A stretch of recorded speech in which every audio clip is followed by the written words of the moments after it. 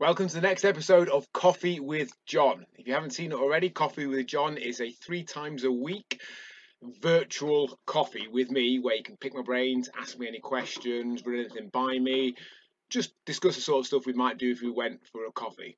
It's supposed to be a little bit more low key. It's designed to be a coaching experience, but it's not a big official thing where we get together, whether in person or online, and have a 10-20 minutes going through stuff. It's just you run a few things by me and I hopefully give you some answers or help ask better questions that lead you in the right direction.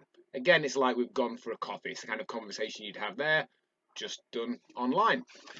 So I remembered there was a third thing I was going to cover on Friday, which I forgot because I couldn't see my notes, and that was one of the questions we'd had about what should I have for breakfast. And fundamentally, doesn't really matter. Breakfast is a very overrated meal. What most fit pros do, and I've been guilty of in the past, is talk about the sort of breakfast they have, where they have breakfast like a king, lunch like a prince, and tea like a pauper, or something along those lines. Or maybe they talk about stoking some sort of fat burning fire. And it's the overall average of the day and the week that's key. If you're looking to lose weight, being in a calorie deficit is what needs to happen. Yes, there is other stuff that's possibly worth considering, but from weight loss, never at the expense of that calorie deficit. So ultimately, the answer probably is whatever enables you to be in a calorie deficit for that day. For some people, that will be having a relatively filling breakfast so they're not tempted to snack before lunch. For some people, it might be having no breakfast at all. It is always worth remembering that you essentially can't skip breakfast.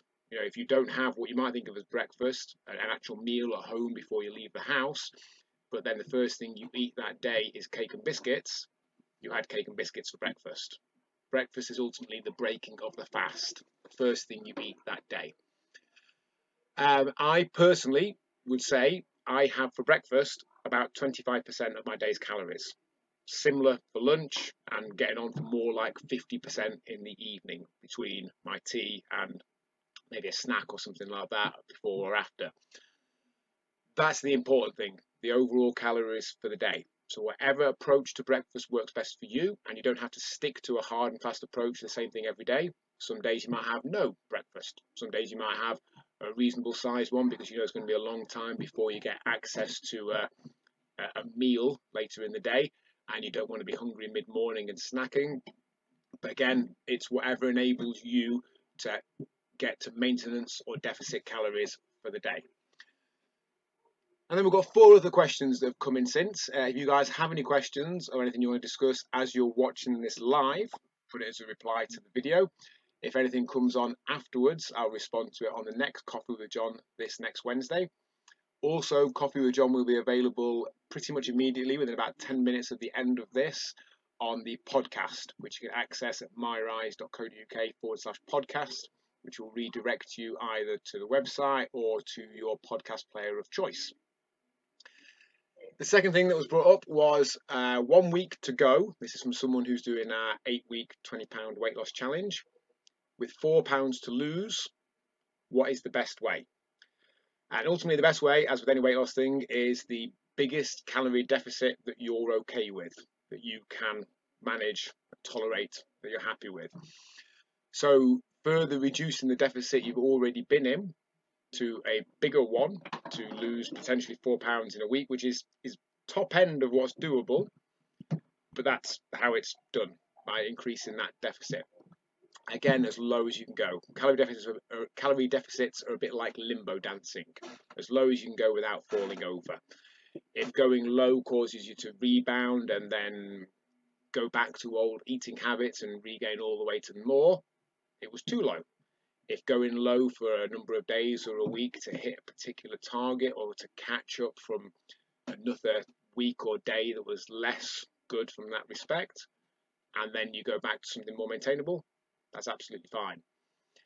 If you're looking to go particularly low calorie for a short term, then something like white meat or fish and green veg, you can't overeat on. You can eat kilos worth of white meat or fish and green veg and probably still be in a deficit. It's a bit boring, but for a short term to hit a particular target, it's pretty easy or at least simple to do. and will get you good results. Often for a challenge, what people need to do is leave themselves in a punching distance for the last week or two, and then they can have that sprint finish to get over the line.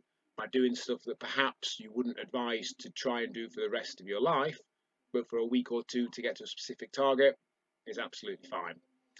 So in short, 1 week to go, £4 to lose, biggest calorie deficit that you're okay with. Like limboing, go as low as you can without falling over, without rebounding. White fish or meat and green veg, really easy way to do that. The next thing that's been brought up on the form that you can fill in at the top of the pages on the MyRise website for your membership, whether that be Rise at Home, Rise for Free, Rise Together or Rise Elite, is the question said, food, sugar and feeling not full. So I'd probably say I'll cover the last one there. Feeling not full, I presume the person that brought this up, Jules, is struggling with feeling hungry, that you'd like to feel fuller. And the key to that is to potentially increase volume of food by reducing average calorie density. So if you eat foods that are on average lower calorie density, you can potentially eat as much as you were before, if not more. To give you an extreme example, I've worked out that I can eat 20 kilos a day of mushrooms and be in calorie maintenance. 20 kilos, just under a quarter of my body weight a day in mushrooms, which I think I would actually not be able to get anywhere near to if I tried, and I would be maintaining weight. Now that's an extreme example. Don't switch off to that if you don't like mushrooms, and no one would want to live that sort of approach, but it just makes you realise that by looking for less calorie dense options, how much food potentially you can eat. I did a post in our group recently where I asked people to work out what the average calorie density of their food that day was by taking the total number of calories they consumed as tracked on MyFitnessPal and dividing by the total weight of all that food in grams. And I worked out I'd had about 4 kilos worth of food that day. 4 kilos. Now, probably a kilo or so of that was soup. I had 2 large bowls of soup, which were only a couple of hundred calories each. There's quite a lot of veg in there. But it's surprising if you go for lower calorie density options how much food you can have. In short, calorie density is the amount of calories per gram of food, or potentially per gram per 100 grams. You can go onto myrise.co.uk/density to have a list sortable, filterable by calorie density for a number of common foods. But the easiest way to get an idea is to look at the nutritional label on the food itself, or the equivalent on MyFitnessPal.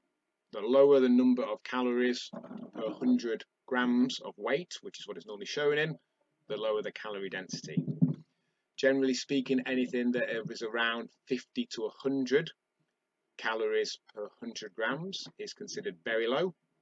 100 to 150-ish is low. In the sort of 150 to 250, 300 is considered medium. Above that is high. So you can get vegetables that are 50 calories per 100 grams. You can get cakes that are 600-700 calories per 100 grams. Or more realistically, you'll have a balance of that.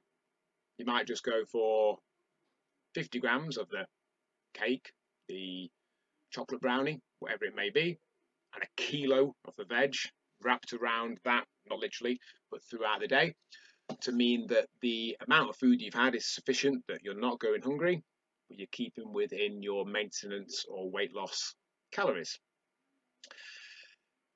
In terms of sugar, what we often mean when we say sugar is actually foods that have a particular combination of ratios of sugar and fat, which makes them hyperpalatable, really easy to overdo. Sugar itself isn't particularly appealing. You know, people sometimes say sugar is addictive. I've never known anyone rob their granny for a bag of Tate and Lyle. You know, if we actually tried to eat pure sugar, we'd soon vomit. It'd be foul. But by putting high sugar, high fat ratios together, things like cake, the aforementioned chocolate brownies, etc., they are hyperpalatable and really easy to overdo. Your approach to dealing with that would vary person to person. It could be some combination of being sufficiently full by having had other foods that have a lower average calorie density. It could be getting some of the benefits that you have from having those foods from other things. If we're having those hyperpalatable foods to make ourselves feel better because we're not feeling great before, is there something else we can do that would have some, if not all, of that same benefit? Is there an activity, exercise, phoning a friend, watching our favorite TV program, whatever it may be, that would help improve our mood and reduce, if not remove, the need for those high palatable, high sugar, high fat foods? Hopefully I've covered that one there.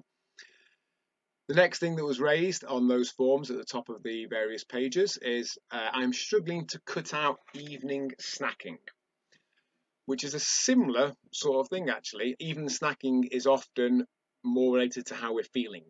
We're feeling potentially a bit bored, maybe a bit flat, and snacking can make us feel better momentarily. And as with a lot of things, it's often a habit.